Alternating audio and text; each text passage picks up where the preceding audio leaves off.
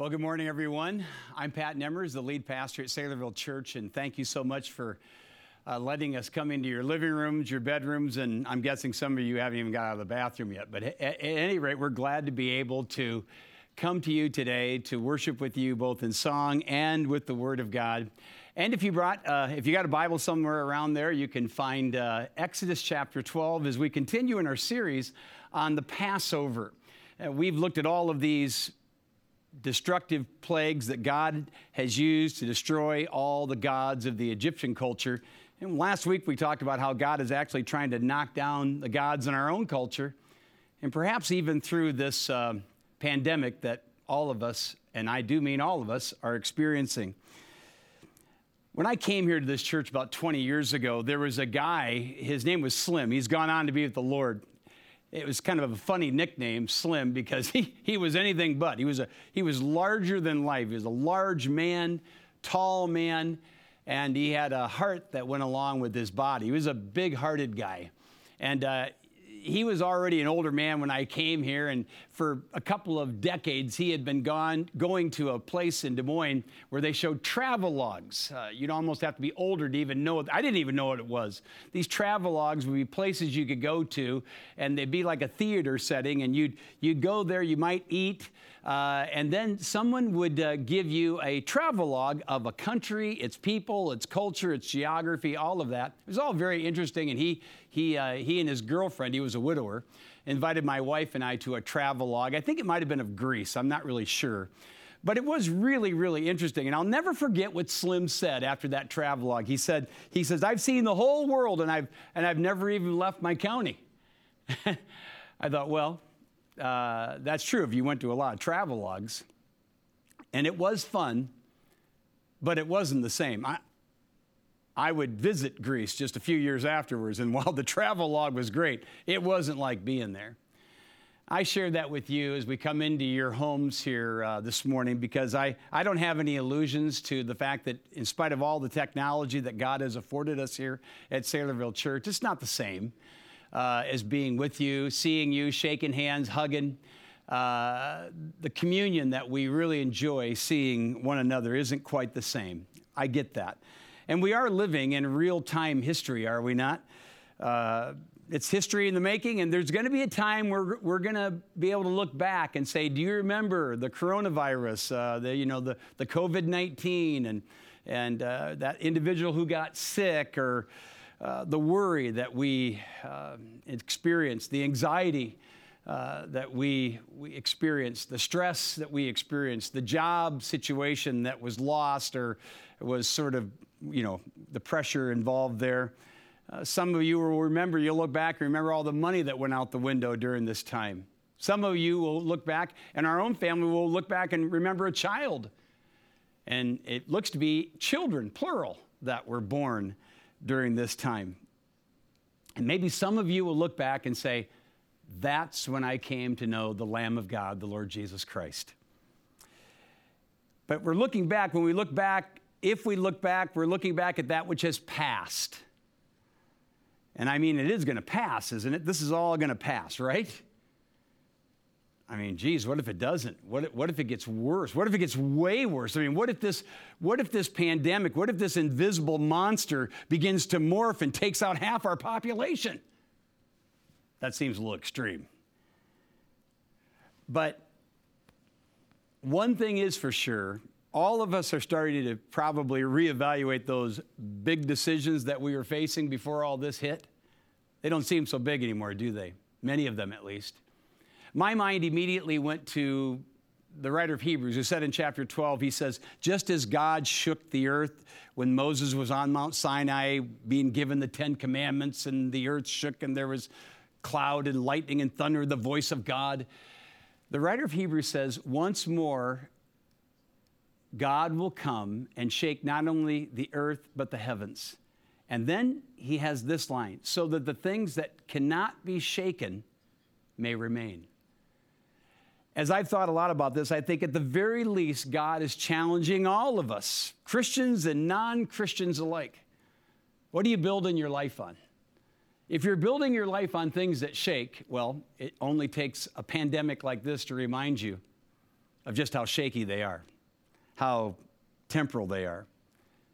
Our health, our finances, our families, our emotions, there's a whole lot of shaking that's going on right now. And that's not funny. The stock market isn't the only thing that's getting a correction right now. We're getting corrected. I do really in my own heart, I do believe that we will look back on this eventually, and probably sooner than later, but it will not be soon enough for many of us. Since the Exodus, the Jews have looked back. They've looked back at this first and only real Passover. There's only one Passover, and it's here in Exodus chapter 12. Now, normally, when you think about Passover, I mean, we don't like being passed over, right? I mean, if you're a young person watching this, you don't like to be passed over when it gets to somebody selecting you to be on the team. Or you don't like to be passed over in sport. We don't like to be passed over if you're an adult for a job promotion. That's demeaning. And none of us like to be passed over when it comes to romance, somebody picking somebody else over us. But the Passover that the Jews would experience on this night depicted in Exodus 12 would symbolize a much greater Passover that all of us, you and me, all of us, need to experience. These are hard. These are uncertain times. Isolation is no fun. This is hard for me. It's hard for me to come into your living rooms this way and not to be able to see you, as I already mentioned. I'm a social guy. Isolation is no fun unless you're an isolationist. And being shut out from the people that we love is hard and it's distressing. But if you get shut out from God, it'll be more than hard and distressing. It'll be damning. We need a greater Passover. One that not only guarantees judgment will be averted, but joy, everlasting joy, anticipated and experienced in the here and now and then thereafter. The very first verse says, the Lord said to Moses and Aaron in the land of Egypt, this month shall be to you the beginning of months. It shall be the first month of the year for you. This is the Jewish New Year. Now, at New Year's, and we basically just reset our calendar. We might have a restart. We might, make all kinds of resolutions, but not much more. For Israel, the Passover would become their new year. It is their new year. They set their entire calendars, their lives by this event that we celebrate at Easter time. Now, the Passover and another feast, the Feast of Unleavened Bread, were actually celebrated simultaneously. We'll talk more about that in the weeks to come, Lord willing. Today, Jews celebrate a meal at Passover called the Seder.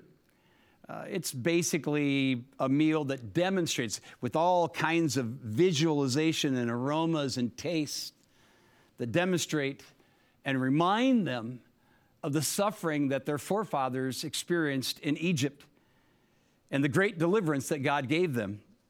The meal includes reading and storytelling and wine drinking and more storytelling and then eating all these special foods and singing. We'll see more of this perhaps next week.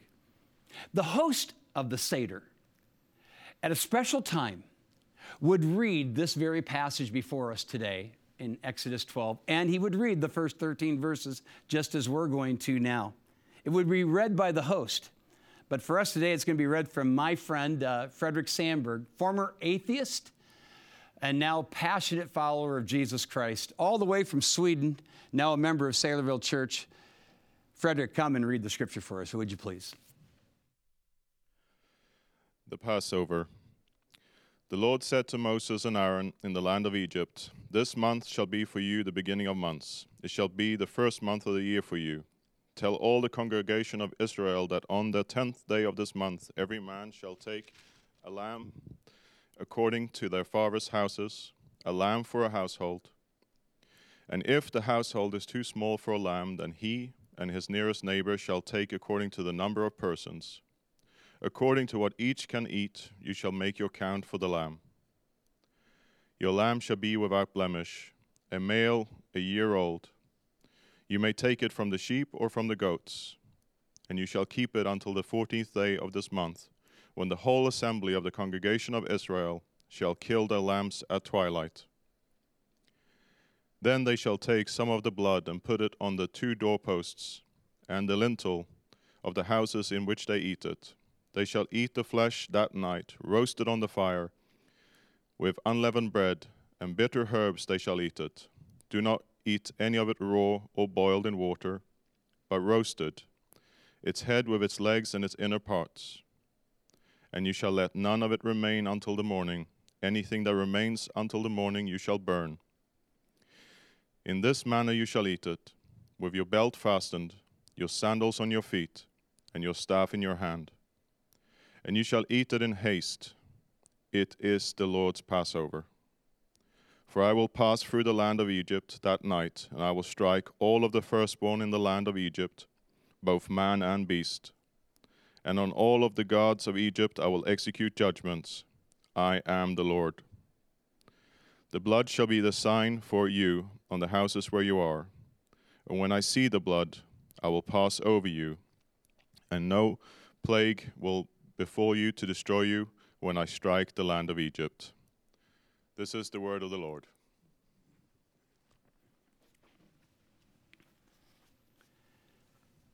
I remember when I first read that passage of Scripture as a brand new Christian and coming to the very end and reading, I will pass over you. And I thought, Passover, that's where the word comes from. It may have actually clicked for some of you just in Frederick's Bible reading there. The Passover. That's what we're talking about. I want all of you to know this morning that the angel of death is still on the move. And one day death will hover over all of us. The question is, will then judgment come upon you?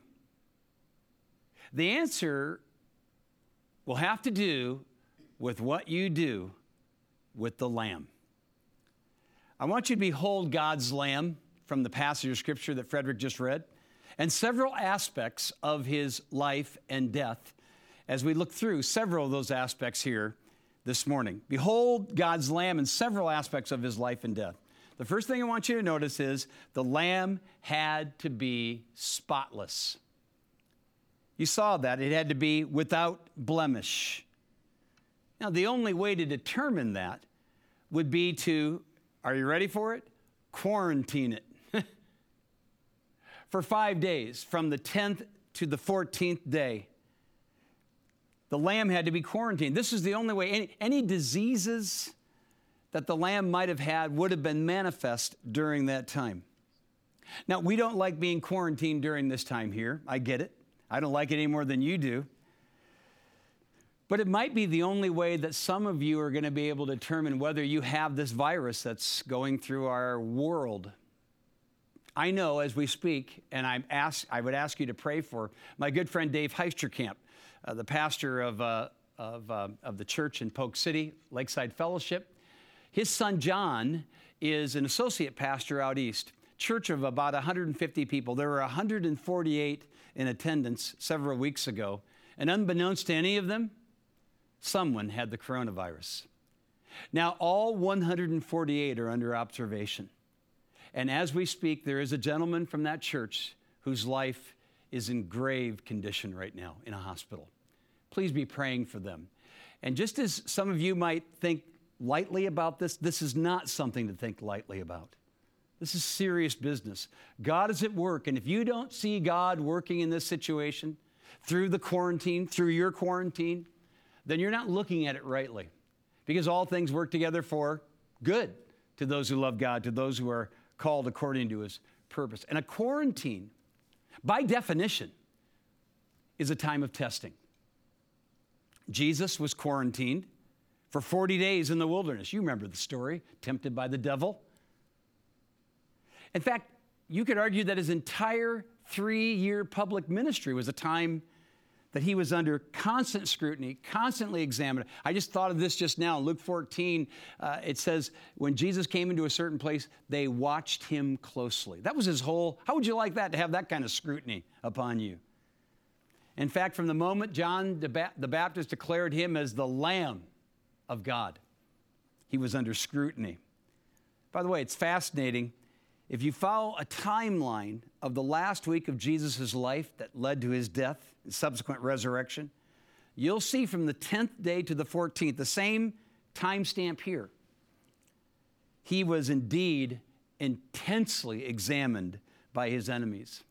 And the words of Pilate come to my mind, looking at his shredded body now beaten to a pulp from the scourging. 3 times Pilate said, I find no fault in him. Surely Peter was right when he said, he is a lamb without spot and without blemish. The quarantine is a time of testing. So here's the question for you as we move on. How's the test going for you? How are you doing under the scrutiny? How are you doing under the test? The second thing I want you to note about the lamb was the lamb had to be killed. It had to be killed. You see that at the end of verse 6, they killed the lamb, slit its throat. Imagine, just for a moment, the lamb has been in the home for 5 days. Many, perhaps even most of those homes had children. How dramatic would this have been? They'd gotten used to this lamb, perhaps made it their pet, their little Fido, so to speak. How shocking would it be after 5 days that the father would then come and slit the throat and spill the blood of the lamb? My friend Dr. Jeff Dodge at Veritas Church in Iowa City was telling me just this morning as we went back and forth that he was in Morocco a number of years ago in a Muslim community. And he was looking off to the side. He saw this little tiny goat that was tied up, and the children were playing with the goat. 2 little boys playing with the goat, and they would play, and the goat would just sort of butt them, and they would laugh, and they would go back, and the goat would butt them again. They clearly were looking at this little goat as their little pet. Imagine the horror that Jeff experienced when he saw the father walk up to the goat at the time the boys were playing with it. Took it, pulled its head back, felt for the aorta, took its knife, and slit its throat. How horrifying, how dramatic must that have been? By the way, someone has pointed out that in verse 6, do you notice, please look at it from the reading, that the whole assembly of the congregation were to do this at twilight, between the nights. That's the idea there. At the same time, all of those Jewish homes throughout Goshen. And we know there were 600,000 men, so we estimate about 2 million Jews would eventually come out of Egypt. Now think about this. All of them slaughtering a lamb, having kept it in their home for 5 days at the same time. That's a lot of blood. Now you do the math on how many. That's a lot of blood. That's a lot of death. But what I want to point out from verse 6 is they all did it together. It was a communal thing. They did it together. And here we are, unable to be together. We can't be together. We can only be together in spirit. I heard just the other day that our Roman Catholic friends, the Pope, has given them a special dispensation because they can't come to confession. In fact, he told the Catholics, and if you're a Catholic tuning in, you know what he said. He said, you can go straight to God. I thought to myself, we've been saying that for a long time. You can go straight to God through the one and only high priest, the Lord Jesus Christ. But you need to know something. All of us are in this together. That is, those of us who know Jesus as our Savior. And just as the Jewish community experienced all this together, we do the same thing when we celebrate the Lord's table. That's why we don't encourage people to do it on their own, to do it in a community if at all possible. But think about our Lord Jesus, the Lamb of God. In those 3 years, he was adored, he was loved, he was followed, he was revered, and then he was killed. On the other hand, our Lamb, the Lord Jesus Christ, was destined for death. When John the Baptist identified him in John chapter 1 and said to the Jews, "Behold the Lamb of God who takes away the sins of the world." This was the first lamb they ever saw walking on 2 feet. And they would have instantly identified Jesus as a sacrifice. Indeed, he was. Revelation 13:8 says that he is the Lamb that was slain from the foundation of the world, which means it was always God's intent. It was always God's intent to save us by way of the killed lamb. Here's a third thing I want you to note. The lamb's blood had to be applied to their homes. See that in verse 7? This is really important because if you've been following our series, all of these plagues that God has leveled against the gods of the Egyptians, referred to in this passage, have been, God has, up until now, he has personally, he has sovereignly, he has unilaterally protected Israel. He's done all of this himself with those plagues. But this one's a little different. He's actually requiring their cooperation. And this has powerful application to you and to me. So listen carefully. Now God is requiring their cooperation. They had to do something in conjunction with their faith. And by the way, James tells us at the end of the New Testament that faith and action cooperate with each other. They're not like oil and water. They're like hand and glove. Faith and action cooperate with each other. So the lamb was examined, it was killed, and then the blood was applied to the doorpost and the lintel, at the front of the house, at the door of the house itself. Imagine getting these instructions for the very first time. How crazy, how ridiculous must this have sounded? And this is what Paul meant when he said in 1 Corinthians, the message of the cross is to those who are perishing. It's foolishness. I mean, somebody dying on a piece of wood? But to us who are being saved, it's the power of God. Is it the power of God to you? This wouldn't be the last time God would challenge the faith of the Jews. Later on in the wilderness journey, while they rebelled against God, he sent fiery, venomous snakes to bite them, and they were dying by the scores. God told Moses, here's what you're going to do. You're going to take a pole, you're going to stick it up there, you're going to fashion a bronze serpent on the pole, and everybody who looks at that serpent will be delivered.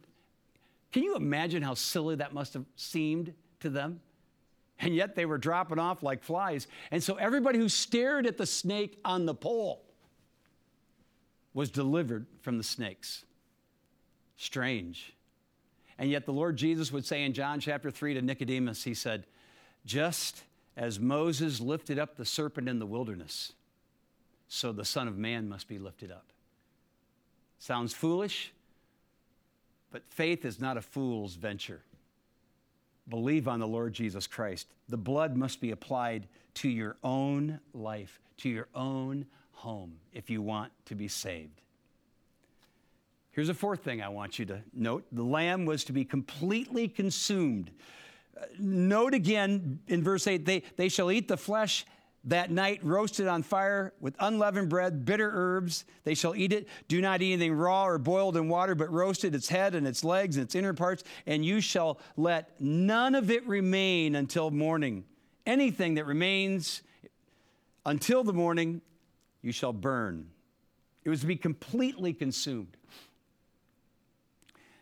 I asked my friend Jeff, when he himself was startled by the Muslim man who cut the throat of the goat right in front of his boys. I said, why did he do that? He said, well, this was part of the Muslim tradition. But really the purpose was for a meal. They were to eat the goat. I want you to think about this for a moment. The lamb here in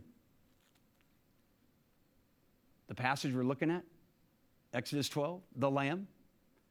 That lamb, listen to this, it covered them and it fed them. It both saved and it satisfied. It both delivered from judgment and filled them with nourishment. This is what Jesus does. He covers and he feeds us. He delivers us from judgment and he fills us with himself. This is what he meant when he said to abide in me. In fact, in John chapter 6, verses 54 through 58, I want you to see this passage of scripture here where it says, whoever feeds on my flesh and drinks my blood has eternal life, and I will raise him up in the last day, for my flesh is true food and my blood is true drink. Whoever feeds on my flesh and drinks my blood abides in me and I in him. As the living Father sent me, and I live because of the Father, so whoever feeds on me, he also will live because of me. This is the bread that came down from heaven, not like the bread that the fathers ate and died, not physical, that is. Whoever feeds on this bread, spiritual bread, Jesus himself, will live forever. Notice the contrast, and that goes on throughout John's gospel between the physical and the spiritual. And here's the point. Listen carefully. I think many of us out there, we want a convenient Jesus. Just a little bit of Jesus, that's all I need. But Jesus doesn't offer that to you. He offers you all of himself. We don't take a little bit of Jesus. We get all of him when we truly believe in him. We don't just place our faith in his good works, in his miracles, in his teaching, in his perfect life, or even in his pre-cross sufferings. We do believe all of this was for us, but ultimately he had to die. And we must consume him. That's what it means to believe in him. That's what it means to eat his flesh and drink his blood. It means to believe him. All of him. Take him all in by faith. So the lamb had to be completely consumed. Fifthly, the lamb had to be eaten. Watch this, standing up. Did you notice that? It was right toward the end. He says you got to do this quickly. Look what he says in verse 11. Your belt, in this manner you shall eat with your belt fastened, your sandals on your feet, staff in your hand. You'll eat it in haste. This is the reason why we'll see this later. For the unleavened bread wouldn't have given it time to rise, and we'll talk about that next time around. But they had to do it standing up. Have you ever eaten standing up? Sure you have. It's a symbol, though, isn't it? What are you saying when you eat standing up? You're saying, I don't have time to stay. You're saying, I'm in a hurry. You're saying, I got to get going. And that's exactly what God was saying to these Jews. They had now experienced, they would have experienced the Passover. They're safe in the home. They're eating the lamb. They've consumed it. And now they're doing it. They're all dressed and ready to go. Alex Motier says, before the Passover, Israel could not leave Egypt. After the Passover, Israel could not stay. Before you come to know Jesus, you can't leave your place of sin. You're bound. You're a slave there. But after you come to know Jesus, you can't remain in your place of sin. What shall we say then, the Apostle Paul wrote to the Romans? Shall we continue in sin that grace may abound? God forbid. How shall we who've been buried with Christ, remain and raised with Christ, continue to live in sin? Just as Christ was raised from the dead by the glory of God the Father, so we must walk in newness of life. And Jesus said, if you know the truth shall set you what? It'll set you free, right? That's what John's gospel tells us.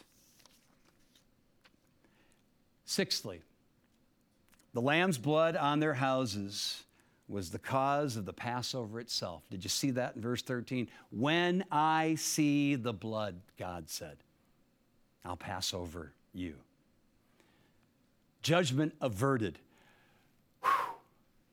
I remember, I've only owned one new car in my whole life. It was a 1980 Mazda RX-7, basically a poor man's Corvette.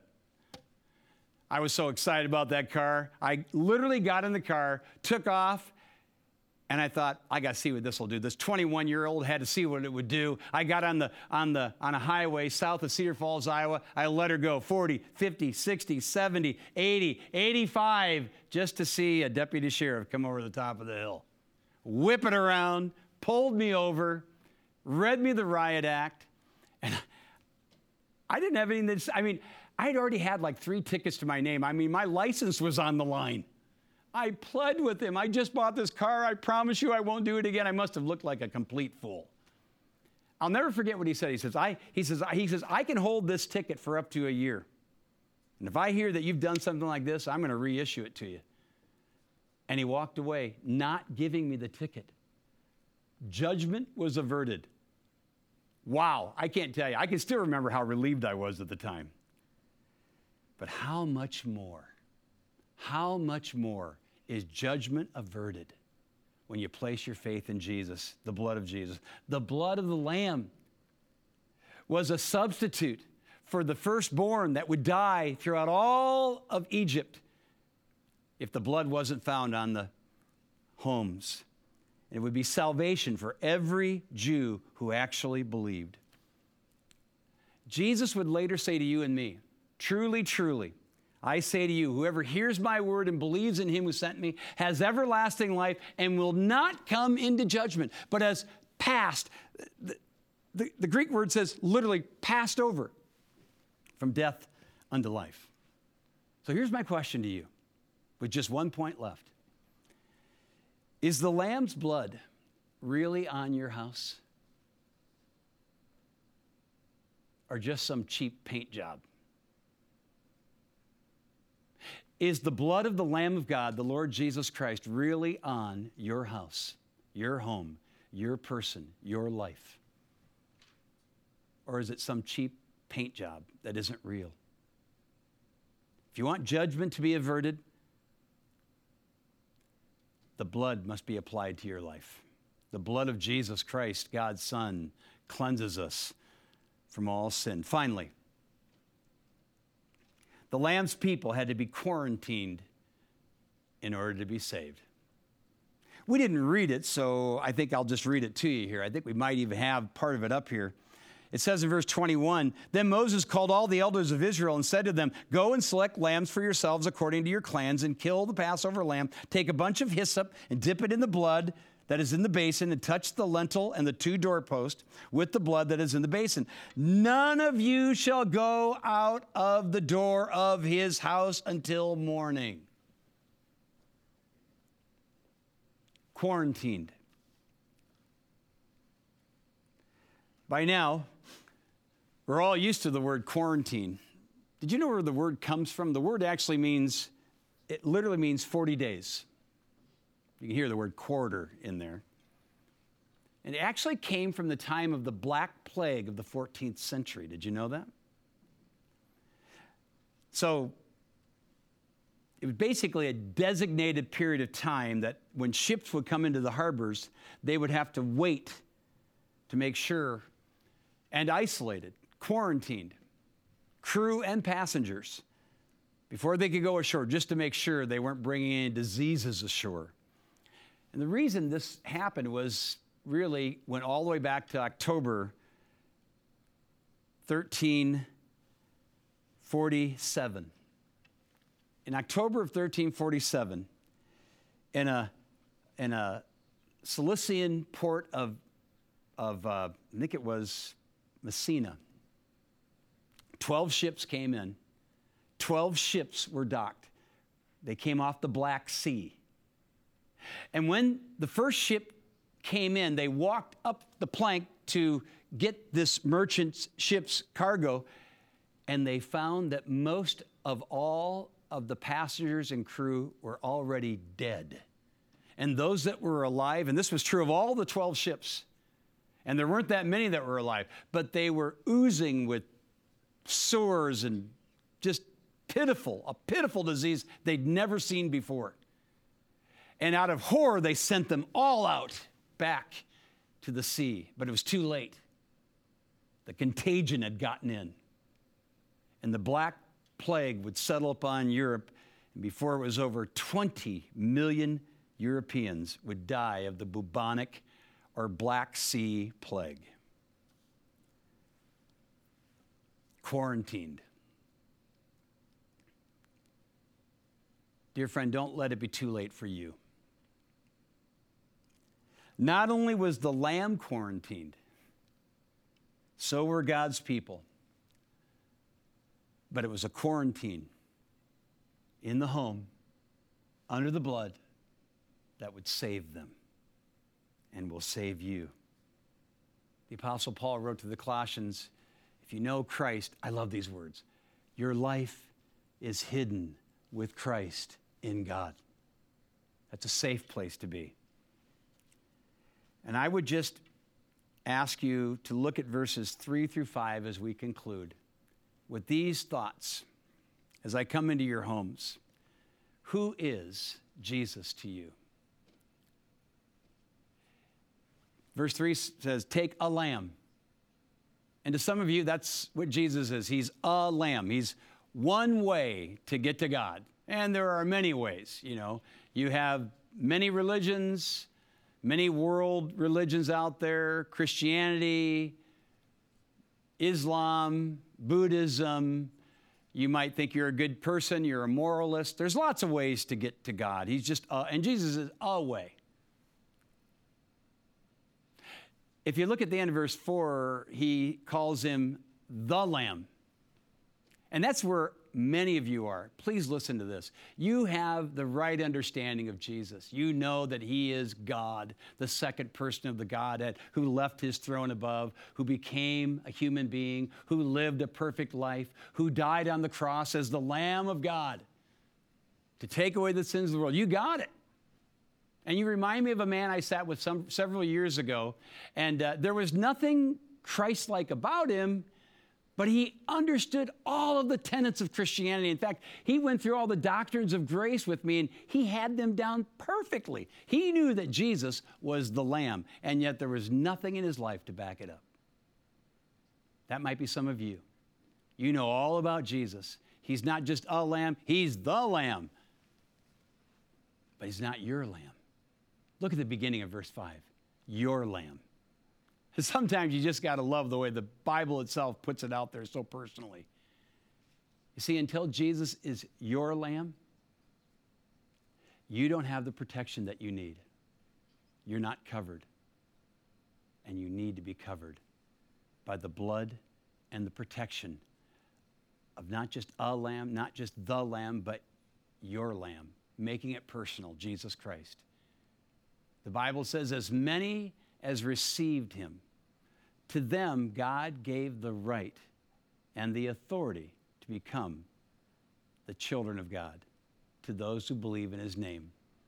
Would you today, in the quietness of your heart, as you sit there in your living room or your bedroom or wherever you're at in the home, and see Jesus as more than just any way? He's the only way. He needs to be your way. And believe on the Lord Jesus Christ, and you will be saved. Will you pray with me? Our Father in heaven, thank you so much for this wonderful passage of Scripture of the Exodus and the Lamb, the Lord Jesus Christ. Thank you for this great illustration of what would take place later on when the greater Passover, Jesus, would die for us and rise again. I pray that those of us who know Jesus would be thankful for the consumption to have him, all of him, and to walk with him by faith in these difficult days of isolation. And I pray, God, for those who are listening who maybe it's just finally coming to light in their lives. They don't know Jesus as their own personal Lamb. And today, if that's you, dear friend, in prayer, just place your faith in him, believe in him, acknowledge your sin that sent him to the cross willingly. Turn from your sin and place your faith in him to be saved. God, we're asking you to do something very special, even through this means. In Jesus' name, amen. God bless you so much. I hope you'll join us after the song for a time of Q&A.